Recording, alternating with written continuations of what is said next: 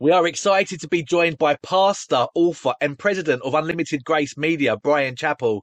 Thanks so much for joining us, Bryan. Thank you, David. Glad to be with you.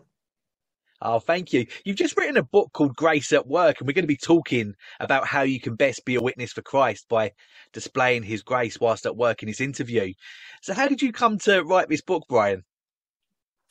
Well, I had the wonderful opportunity to be pastoring a church where a common question was, how do we live our faith at work?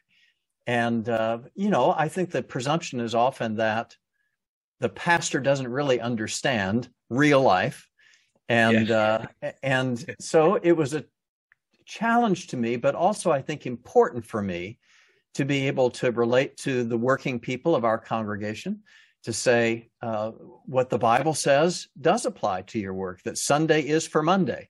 It's not just something remote from your regular life, your provision for your family, your skills being applied as God has given them to you, that work is worship.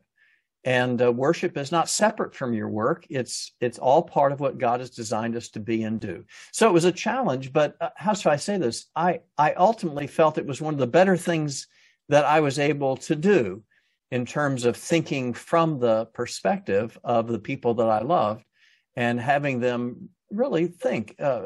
Church is not separate from the work that I do. Church is preparation for the work that I do, if it really is worship. Yeah. Before becoming a pastor, did you get much experience of being a Christian in a secular workplace yourself? I did, surely. So maybe like a lot of people younger in life, before my ministry career got underway, I did everything from washing dishes. I was a short order cook. I spent a number of years actually as a radio dispatcher for a road construction company. So yeah, I had different avenues of that. And of course, after my university experience, I didn't actually plan on going into ministry, but planned on being an attorney. So at least went down that path for a little while. And so Oh, wow. yeah, so yeah, but that gets remote, obviously, later in one's career. And so people want to know, do you really understand what they're going through? Yeah, for sure. Where did the concept of work come from, and why is it often so difficult? I think in our normal, just conversational way of talking about work, we often put it in the context of our occupation. And a lot of what I was trying to say in the book of Grace at Work is to remind people that our work is our vocation, right? So our occupation is what occupies us. And our vocation, the history of that word actually is, it's our calling. As we establish, evaluate before the Lord, what are our gifts, what are our talents, what are our interests, and how can we best apply them, not just to personal fulfillment, but to bringing glory to God. And that's why our work is our vocation, which means, of course, our occupation is included in our vocation. But our vocation also includes the way we care for our families, the way that we care for ourselves, the way that we honor God wherever we are. All that is part of our vocation. And that means God has called us to it, to evaluate what he's given and then using it as best we're able to bring glory to him. And even that has to be defined of it, to fulfill his purposes. Because people might say, well, I don't play a trumpet. I don't know how I'm going to bring glory to God. But no, if you said, how can you use what God has given you to fulfill his purposes in or for your life? That is your vocation. And that's an important difference, because the reality is lots of us do jobs that are not fun. They may be repetitive, mundane, maybe even mind numbing. But if I'm thinking, what purposes of God might I fulfill by this? Then that's giving me a different perspective on what I'm doing. Yeah. On a similar note, for many people, their job is just the thing that they do to pay the bills. But tell us how, as Christians, we can be missing the bigger picture if we treat our jobs like that, Bryan. Well, that's an important question. And of course, it's one that my people ask, and I was trying to answer. I think the average Christian rightly thinks about how am I supposed to take my faith into the workplace in very simple terms. Well, I know what I'm supposed to do if I'm a Christian. I shouldn't lie or cheat or steal, and probably try to witness during the lunch break if the boss will let me. Now, those are not wrong things, but it hardly touches the surface, I think, of understanding what God has called us to do. Because if what I'm doing is I'm, the words of the Apostle Paul, whatever you do, whether you eat or drink or whatever you do all to the glory of God, then I'm understanding that my gifts, my opportunities, the position I have in the world is where God has placed me to advance his kingdom. Now, that may sound strange if you're doing something that seems not real significant in the eyes of the world. I tell the account in the book of going to the Western United States here, and where a lot of cheese is manufactured in the United States. And I went to kind of a tour of one of the cheese making companies, a factory. And I watched a man on the assembly line, and he stood in position for hours watching little blocks of cheese going past him. And every now and then he would adjust one so that it would properly fit in the packaging that was at the end of the conveyor belt. And I thought to myself, I am sure glad I don't have that job. That seems to be so. Now, I have no idea what the man's family is like, what his intellect is, what his enjoyments are. But I had to think, if he were not doing that job and not doing it well, what would be the consequence? I mean, if he is not arranging that little brick of cheese so that it properly fits in the package, then the packaging doesn't properly seal, which means that bacteria forms on the cheese, which means it becomes deadly to whatever person or family is affected down the road, which means if somebody's made sick, then the company can't function and the employees do not make their salaries. And of course, if people are damaged and who eat the cheese, then they can't make money for their families. And there's by somebody doing their job well with the end purpose in mind, not only do they find fulfillment, they understand how they are fulfilling God's purpose. And I know it's a little bit silly. Do people where you are, do they still at Christmas time watch the old movie, It's a Wonderful Life? Do people watch that? Does that make sense? Now this is not going to sound very spiritual at all, but when George Bailey, gets the opportunity by Clarence the Angel, who's trying to earn his wings. I'm not defending the theology of this. George Bailey gets the opportunity to see what life would have been like had he not lived. Yeah. And some of what I encourage people to do who are doing things they don't find fun or even meaningful to say, well, apply the George Bailey test. If you were not doing it, if you were not doing it well, what would be the consequence? So the man arranging cheese bricks on the conveyor belt, well, the consequence was his company could not function if he does not do his job well. And he cannot provide for his family. And other families cannot be provided for. And the health of the community is affected. And the income of the... Well, I know it's a little bit like, for want of a nail, a shoe was lost. For want of a shoe, a horse was... It's kind of playing that game again. But it's real. And it's presuming that God knows what he's doing in this world. And he has given us gifts and opportunities to fulfill his purposes. So, in the book, I quote the poet Gerard Manley Hopkins, and he simply says this: to lift up hands in prayer gives God glory, but a man with a dung fork in his hand or a woman with a slop pail gives him glory too. God is so great that all things give him glory if you mean that they should. Now, I like that. If I mean by doing this that I'm fulfilling God's purposes for my life, then I'm bringing God glory by what I do. And some of that may be because I'm sacrificing for the sake of my family. I'm sacrificing my interest or joy or whatever for the sake of my community. But that theology of the cross actually brings glory to God. if I'm actually perceiving that what I'm doing is bringing glory. So, the woman with the slop bucket, she's feeding the pigs, but if she didn't feed the pigs die. Pigs die, farmer doesn't live, people can't eat, town doesn't survive. If we mean it for God's purposes, then our work is actually worship. It's actually bringing God glory by seeing the ends for which he has created us, gifted us, and placed us in the world in which we're working.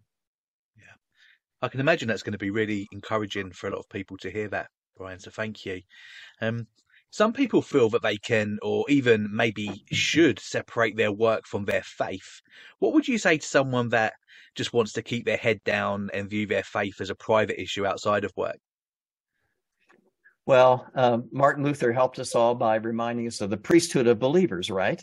That we're all called to represent Christ. And that, by the way, that wasn't just Martin Luther. Again, it's the Apostle Paul. Whatever you do, work heartily as unto the Lord, not as unto men. So what are we perceiving? Well, just keeping my head down is not keeping me away from the Lord. It may keep me from getting involved in things of the church. I'll just apply myself to work. But the reality is the Lord has made us for his purposes. And so as we are fulfilling his purposes with excellence, and we can, I don't mean to be totally silly about it, but just the reality. Christ himself did some mundane work, right? So we typically say Jesus was a carpenter or a builder, but I doubt if Jesus made tables with wobbly legs, right? He recognized his job at the stage of life in which he was applying those builder skills was to make good tables for the support of his family, for the promotion of his integrity, so that his message later would itself have believability because of the integrity with which he did things. And that's part of our calling as well. So we don't just keep our head down in the sense of what I do doesn't have any effect on my testimony or other people's lives. All honest work is done on holy ground. And if I believe that, then that's why I understand that doing my job well or with integrity is confirming my testimony, helping others, maintaining a company or a community, and as a consequence is God's calling on my life. Yeah, really good. We know in the current climate, the world and the evil that it champions is often celebrated in the workplace, giving employees no chance then to actively participate. What advice would you have for those people that are feeling pressured to compromise? Well, to say you are not alone. I quote in the book some surveys of some major companies here in the United States in which people actually in management positions were surveyed. And clearly, between, I can't remember the numbers right now exactly, but something between 60 and 70% said in order to succeed in their job, they had to compromise on their ethics. And I've been in academics a lot of years, and I recognize those are precisely the numbers from American universities. The number of students that say they have to cheat on exams in order to do well, is roughly surveyed 60 to 70%. It's probably even higher than that. But what you understand is people develop habits early on. In order to succeed, I have to compromise my ethics. And the result of that, the consequences for us as believers, is that our ethics are really the way that we show love to neighbor and confidence in God. So if I'm sacrificing my ethics, then what I'm really doing is cheating my neighbor, and what I'm really doing is damaging my witness to God. And so, listen, there can be hard choices we need to make. And in the book, I talk about when I was actually in seminary, one of my very good friends was able to stay in seminary because his wife worked as the quality control supervisor for a major pharmaceutical company in the town that we were. And at some point, as this quality control inspector, she discovered that a massive production lot of syringes had become contaminated. And that meant the company was going to have to remake them. And her boss just very readily factored what it would actually cost the company to remanufacture the syringes, and said to her, sign the statement anyway that these are not contaminated. Just sign the statement and we'll ship them on. And she would not do that. And so he gave her the weekend to think about it. He said, you think about it. But I expect the form to be signed when you come in on Monday morning. Now, it wasn't just that she knew her job was at risk. She knew that her husband's ability to be in school, that their future ministry, that their future family depended on that job. And yet she was being asked to endanger other people, to sign a lie, to compromise her ethics for the sake of her personal good and the personal good of her husband. Well, I would tell you that she did not sign the form. But then I would have to tell you she was also fired. I mean, she lost the job because she would not, it's a fallen world, in case you haven't heard, David. Yeah. And not everything works out with just kind of this, it's all peace and light as long as we do good things. No, she was fired for doing the right thing. Now, I should complete the story by telling you that when the syringes were not delivered on time, the company that was expecting them began to investigate and found out what had happened was that she had protected them from the contaminated shipment. They hired her and she actually got a better job. Now, listen, that kind of comes almost like a Christmas present with a pretty bow on top. And you and I know life is not always that way.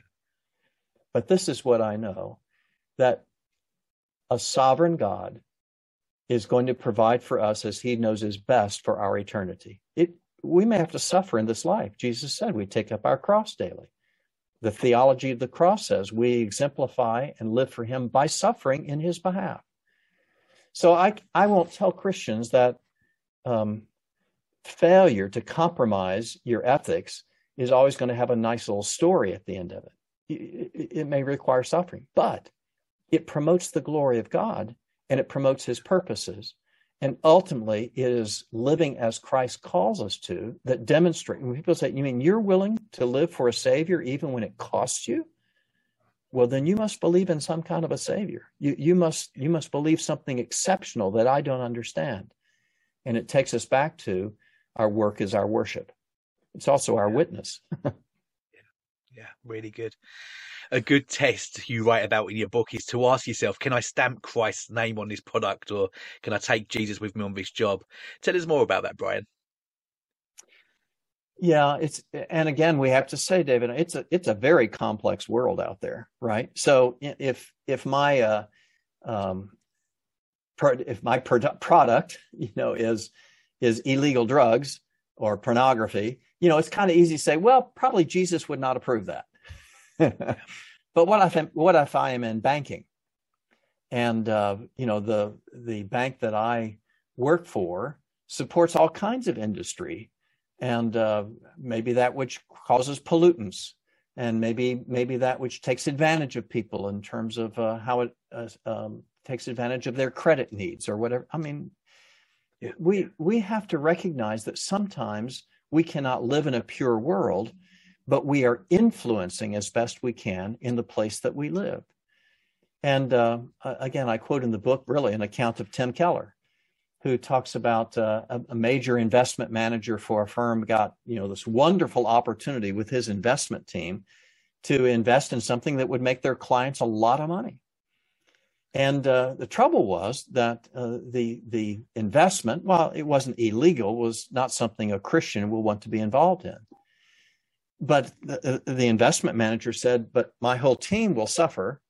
The company itself will lose clients because they recognize this is a great profit opportunity that we're not taking. And we may lose business long term by not investing. So the investment manager said, all right, here's what we're going to do, team. I'm not going to say we can't do this. You all think it's okay. I don't. I'm a Christian. You don't see why it's wrong. So listen. We're going to go with the vote of the team. We're going to do the investment, but I'm telling you, I will take no money. I personally will take no money off of this investment, off of this profit. Now, I think Tim is honest enough to say there are many Christians who will say, no, that's the wrong decision. You should have quit the job. Well, it's so easy to make a decision for other people when you're not the one at risk. You know, what I perceived and what I think Tim was saying was, here's somebody who is trying to bring the influence of his faith as best he could. And I want to say that that's our requirement at times. It's such a complex world out there, this multinational, internet-tied, investment complex world that we're in, that sometimes you and I can't put our money in the bank without inevitably down the road investing in something we don't approve of. But we got to live and we got to protect it. So what do? We influence as best we're able. We make conscientious investments as best we're able. And then where there are clear decisions, this is pornographic, this is pollutant, this is evil, then we clearly do not do that. So I think what I'm trying to do is help people think in godly ways about decision making, and not just say it's a black and white world. It's not. But how do we think Christianly about being an influence in the world, even where we know that may involve complex decisions? Because again, my goal is that my work becomes my worship, right? I'm trying to bring glory to God, accomplish his ends in what I'm doing in this daily work. Workplaces can become cliquey and are often a breeding ground for gossip or inappropriate talk. What would you say to someone that works in that environment? Well, we know what the Bible says. It's not only wrong to spread gossip, it's wrong to listen to it.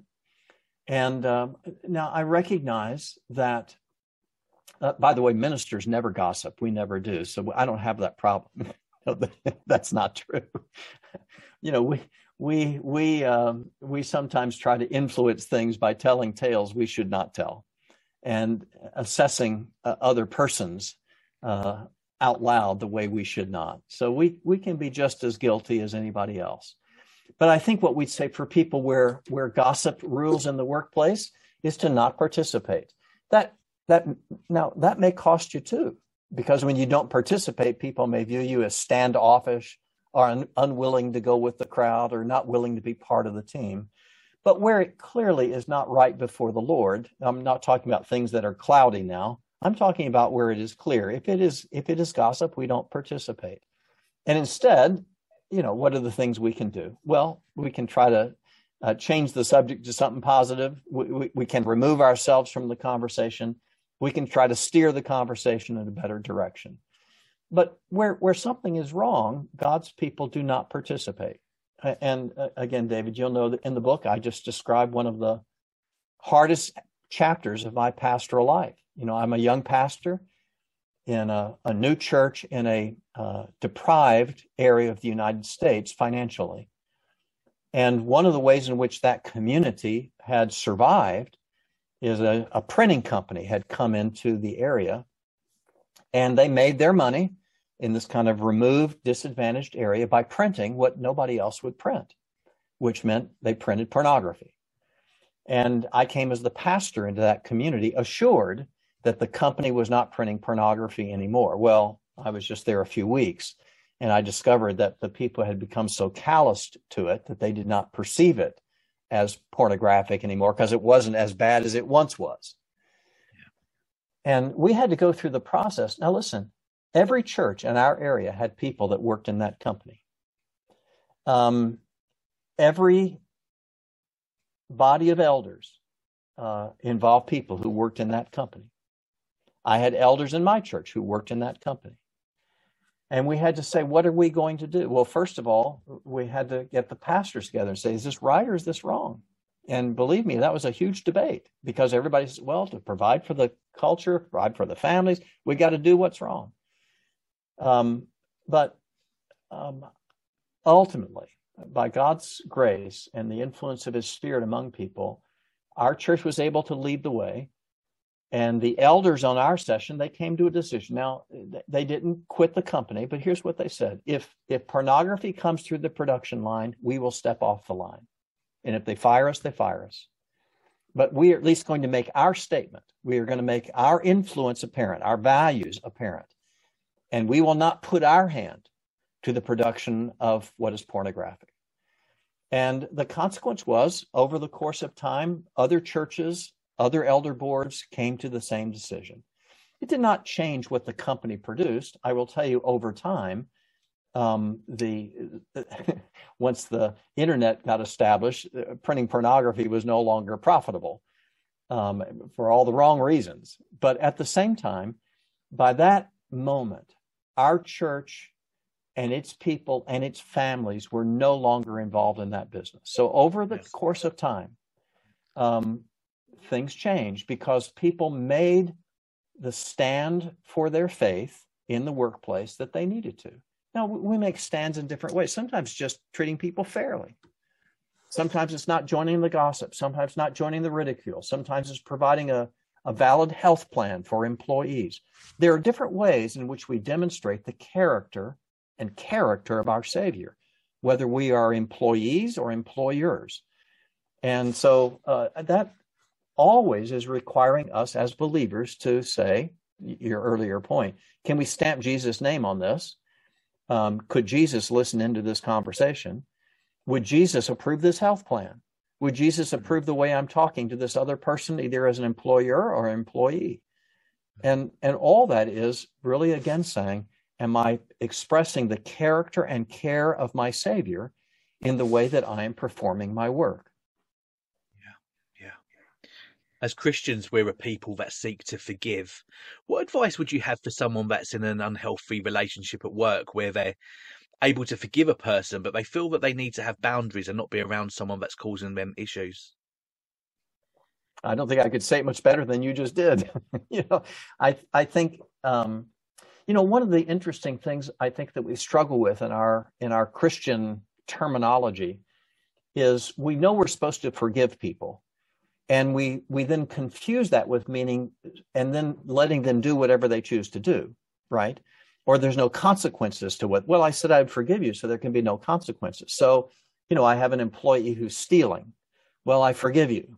Well, he steals again. Well, I forgive you. Well, the Bible requires that I forgive you. Therefore, I can't do anything about, your misbehavior. Well, no, that's not accurate. There's a distinction between forgiveness and pardon, right? So when I forgive somebody, it's actually the Greek word, I'm for grace in the life of that person, right? I'm wanting the best for them. I'm wanting spiritual good for that person. But it's not actually spiritually good for that person that there'd be no consequences to their wrongdoing. It's not only not good for that person, it's not good for the company, it's not good for the community. So it's to do the extreme examples, the mom who says to the murderer of her child, I forgive you, may still insist that the man go to prison and be perfectly consistent with our Christian understanding. I'm for grace in your life. I want you to know that I do not hold this against you eternally. I want you to be humbled by my desire for God's mercy for you. But that does not mean that there should be no consequences for your actions. That would actually not be for grace for you, for there to be no consequences for your actions, nor for this community, for murderers just to run free. So we recognize when we're dealing with other people that as a boss, as somebody who just maybe works beside somebody else, I'm always obligated to forgive someone. Vengeance is not mine. Malice toward others is not mine. I do not desire their spiritual harm. I'm never allowed that as a believer. But justice may require that we get some distance from a person who's doing wrong. Safekeeping may require we get distance from somebody who's doing wrong. Justice may require that I report that person and their wrongdoing to the boss. It may require that the boss himself be reported to the authorities for wrong conduct toward employees. But these are not inconsistent with our understanding of the grace of God or the forgiveness we give people. We are always for grace, for their spiritual good. No malice, not vengeance, but consequence that achieve God's purpose in the life of that person, I actually desire and have the biblical right to insist upon. Yeah. Really helpful. There's often pressure for people to work lots of hours, which can impact practically how much time someone can spend on church activities or even their own personal communion with the Lord. What would you say to someone who's struggling with their work-life balance, Brian? Well, it's the question I struggle with the most, and I think I confess that, David, in the book. I mean, balance is so hard. I will tell you what I perceive often among people younger in their careers is that they perceive their family as in competition to their job. That I will be so much more successful in my job, whether in time or dedication or focus, if I sacrifice my family. And there, it's so important that we go back to the concept of Christian vocation, right? What is my calling as a child of God, as somebody God has given responsibilities and gifts? And you say, well, it is true that I have a vocation, a calling to express my gifts in my job. But if I have a family, if I have a church, I just as clearly have a calling to take care of my family, of my worship. And so my job is not to sacrifice one for the other, but to honor God in all. So if I'm honoring God in my family, before my neighbors and with my family, then to spend so much time on my job that my family is damaged, then that is not actually honoring God. I'm not fulfilling my vocation. So as a matter of fact, I'm damaging my witness and my worship if I'm damaging my family. Now, are there different stages of career and different stages of life that, maybe I'm just now starting this company. I may need to spend a lot of time and focus on this company for a while. I may be starting a job where things are required. But if this is just going to be continuous abandoning or damaging of my family, I can assure you that job is not your calling. And I have to say that because there are varieties of jobs that we might do. But clearly there's only one family that we have been called to take care of. I can't go from this family to another. So there's no question that I am called not to damage this family. I may be called to another job. In that regard, as I say, having an understanding that my occupation is only a part of my vocation. My occupation is only a part of my vocation. My family is also part of my vocation. My worship, my support of my church, my witness in the world is also part of my vocation. So I have church and family and job. Only one is my occupation, but they are all my vocation. Yeah. And seeing things that way keeps me from understanding that I can damage one to fulfill the other. It's true, I might damage my family and have a better occupation, but I cannot damage my family and fulfill my vocation. Yeah. With success, we know that pride can follow. How can people avoid falling into that particular sin?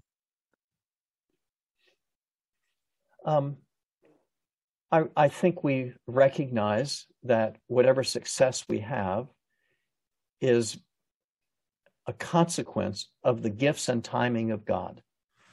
I've known some of the wealthiest people in the world.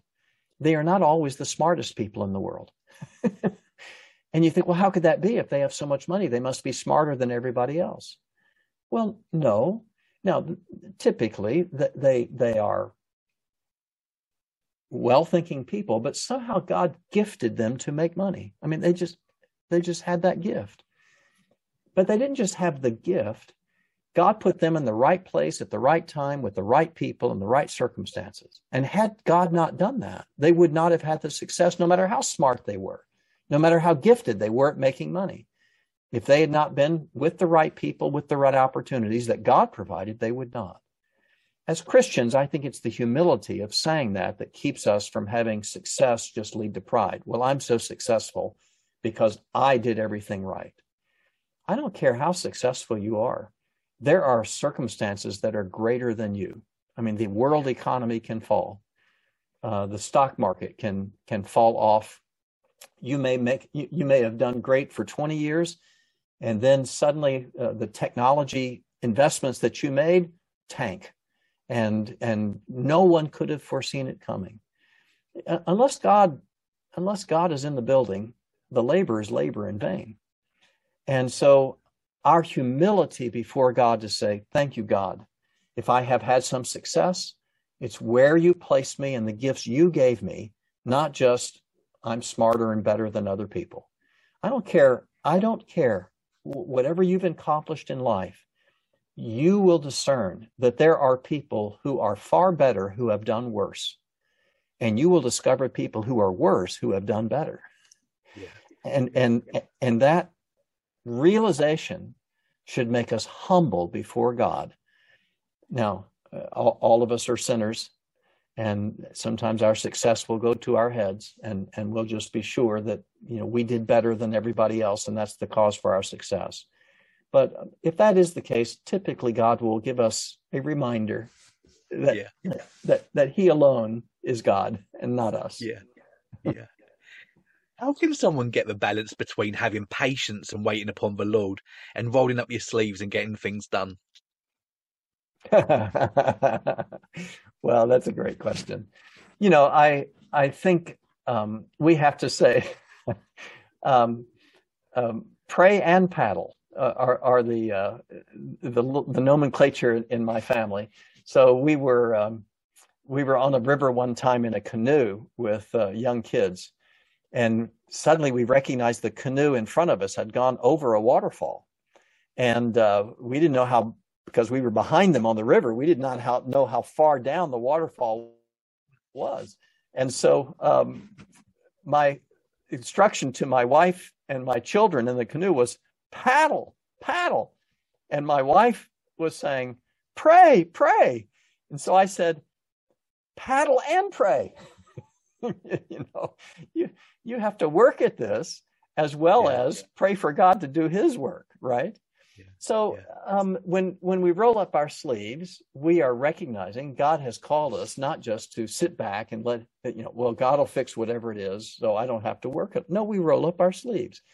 We apply our energies and efforts, but at the same time, we pray that God would fulfill His purposes in our life. And so the old line was, if God is calling us to fulfill His purposes, He can almost always steer a car in motion better than a car that's standing still. Yeah. So what do we understand? If God is calling us to serve Him, we roll up our sleeves and we work hard, right? But it doesn't mean that what God intends will happen right away, right? So we have to be patient. Now, it doesn't mean we just stop working. No, God still steers a car in motion better than the car that's standing still. So we have patience for God to fulfill His purposes in our lives and our work, but still we work. We still roll up our sleeves because we know as we are doing what God intends for us to do, then God will open the right doors. God will steer us in the direction we should be going. We don't just fold our hands and go to sleep and say, God, you go fix it, right? We apply ourselves as best we're able to what God calls us to do this day, and then trust that God will open the doors, steer down the right paths in His providential timing in the way that becomes best. But we don't just fold our hands and go to sleep, say, well, God needs to fix it. I don't have to try to get a job. I don't have to try to pay the rent.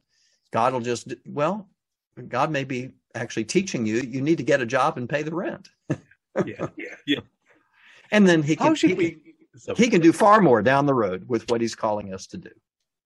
Yeah, excellent. Thank you, Brian. How should we pray for our work and our careers?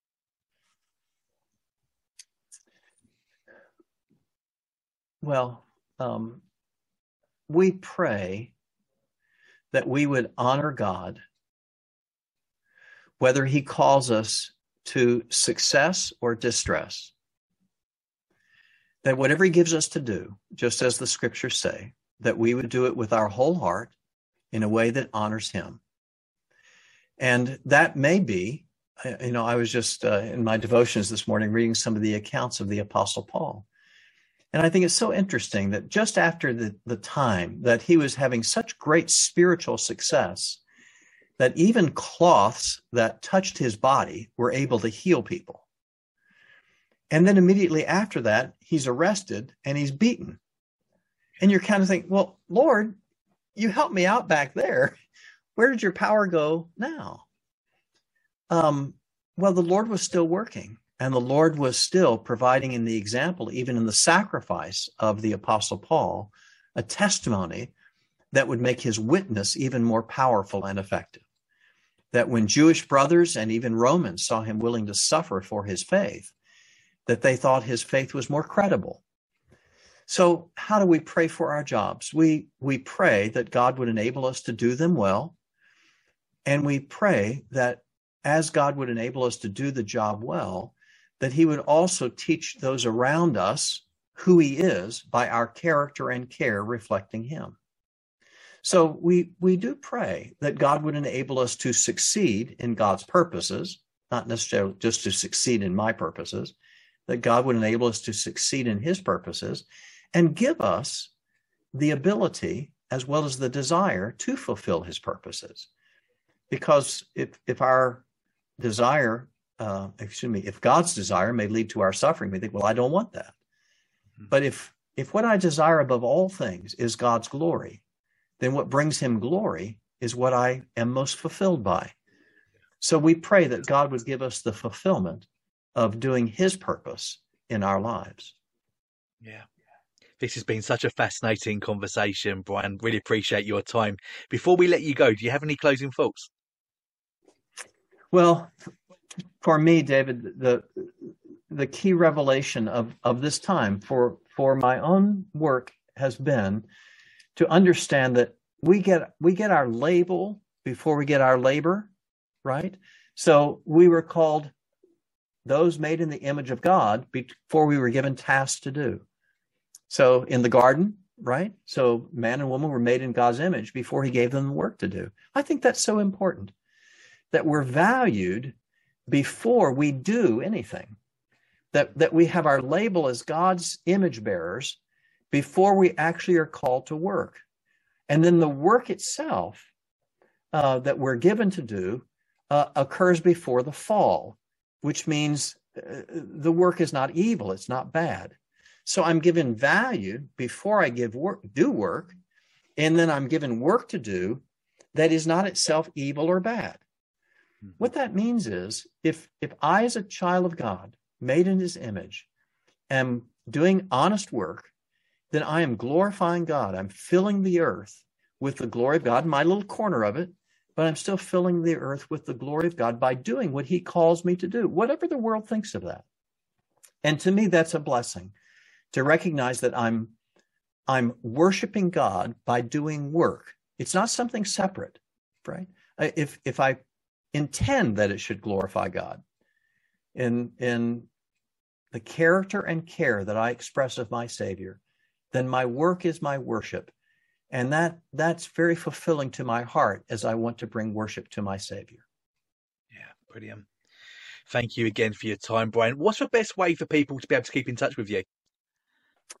They can go to brianchappell.com. So they can go to the website where we actually teach people in about 80 nations and 1,500 cities, believe it or not. So they can get in touch with me there or take advantage of some of the resources at brianchappell.com. Excellent. Well, wherever you're listening to this, we'll make sure that the link is in the description below, as well as a link to this book. Thanks again for your time, Brian. Really enjoyed it. Thank you, David. So good to be with you.